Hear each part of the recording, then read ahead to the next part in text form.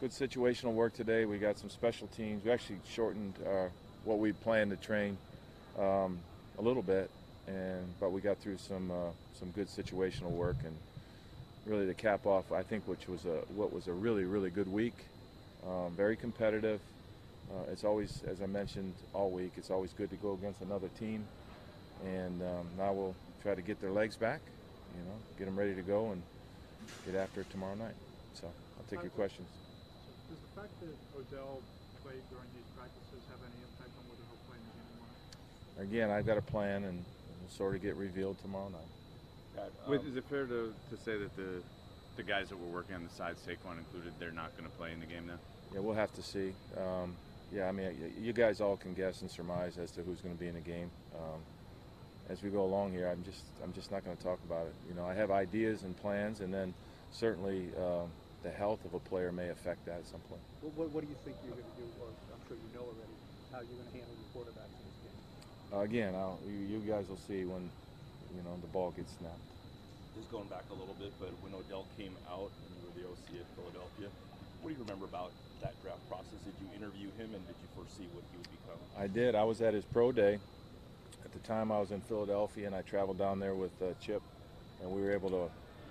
We really thought highly of him, and certainly he was a player. We were hopeful he was going to be there when we picked, and it didn't go that way. But now that I'm a Giant, I'm glad it went their way.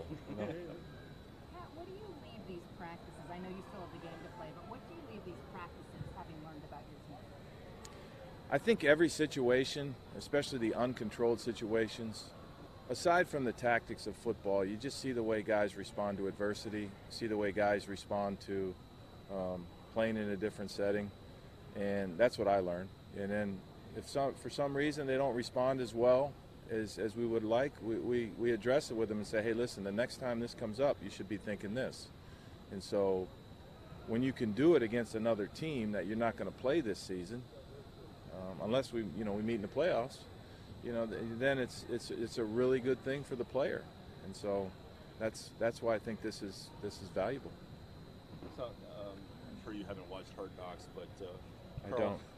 Carl Nassib has offered some interesting financial advice to his players with the Masters and simple interest stuff, huh? Simple interest stuff. Yeah, right. Yeah. Do you ever? How much do you preach financial literacy and to your players or? Financial literacy. No, you know what? I think times have changed. The agents do a really good job with that, and most of our players have advisors. I think in the old days that was more of a concern, but we just tell our guys basically to do the right thing on and off the field, and that means taking care of their money. And so, but I always remember the rule 7 and 10. 7% money doubles in 10 years. And 10% money doubles in 7 years. So that's the one thing I remember about graduate school, I guess. Pat, Saquon, obviously the injured guys were here the whole time. Are these 3 wasted days for Saquon, or can he get something out of watching? No, not at all. I mean, it's a good question. But no, anything you see, you can learn from. And, this isn't the first time a guy tweaked a hamstring. And so, it's very important to watch. There was a lot of things that happened out there in the field today. We're going to go back and, we're going to dig into it and make sure that we're ready for all the situations that we were really good with what we did today, but there's a couple errors in there that we need to fix. And I don't know if I've ever spoken about it in this setting, but there needs to be a shared situational awareness amongst our coaches and players so that when we have 10 seconds left and no timeouts, okay, these are the types of plays we're going to call. And if we're on the flip side of it, this is the type of situation, and these are the types of plays the other team's going to call. And so that can help you at the end of a game. We saw him run a little bit. It was the first time out there. We saw him running. Saquon. How's he doing? Making progress in that regard? Yeah, he's doing fine. He tweaked his hamstring, and he's day-to-day, and he's coming back as fast as he can. Do you expect Davis to be much better, having not as a year layoff, maybe not at home, that kind of thing? Better as compared to last week? Yes. I think young players tend to improve. It was his first game in our system, playing you know, playing really in a new system. And so, yeah, I certainly hope he's better. What's your philosophy on keeping 2 or 3 quarterbacks, generally speaking?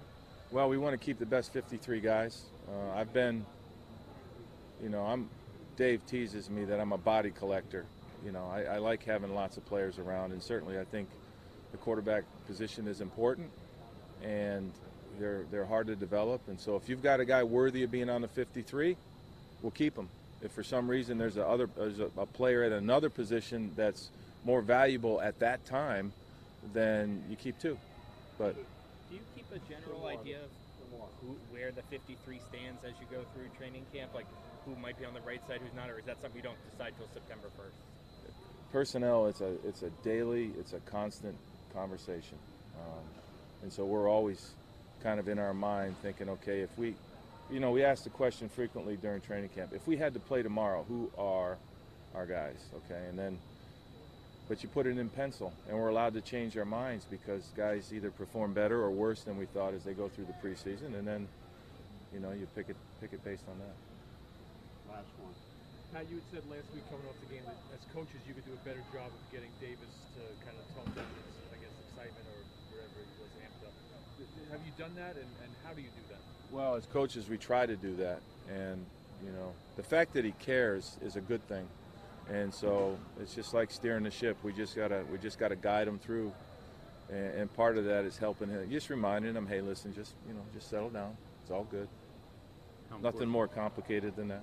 How important is it to get him with the ones? Is that something you're going to try and do this week? We'll You see. would like to do? We'll see. You're backing into my thoughts game-wise. I appreciate the question, but we'll see.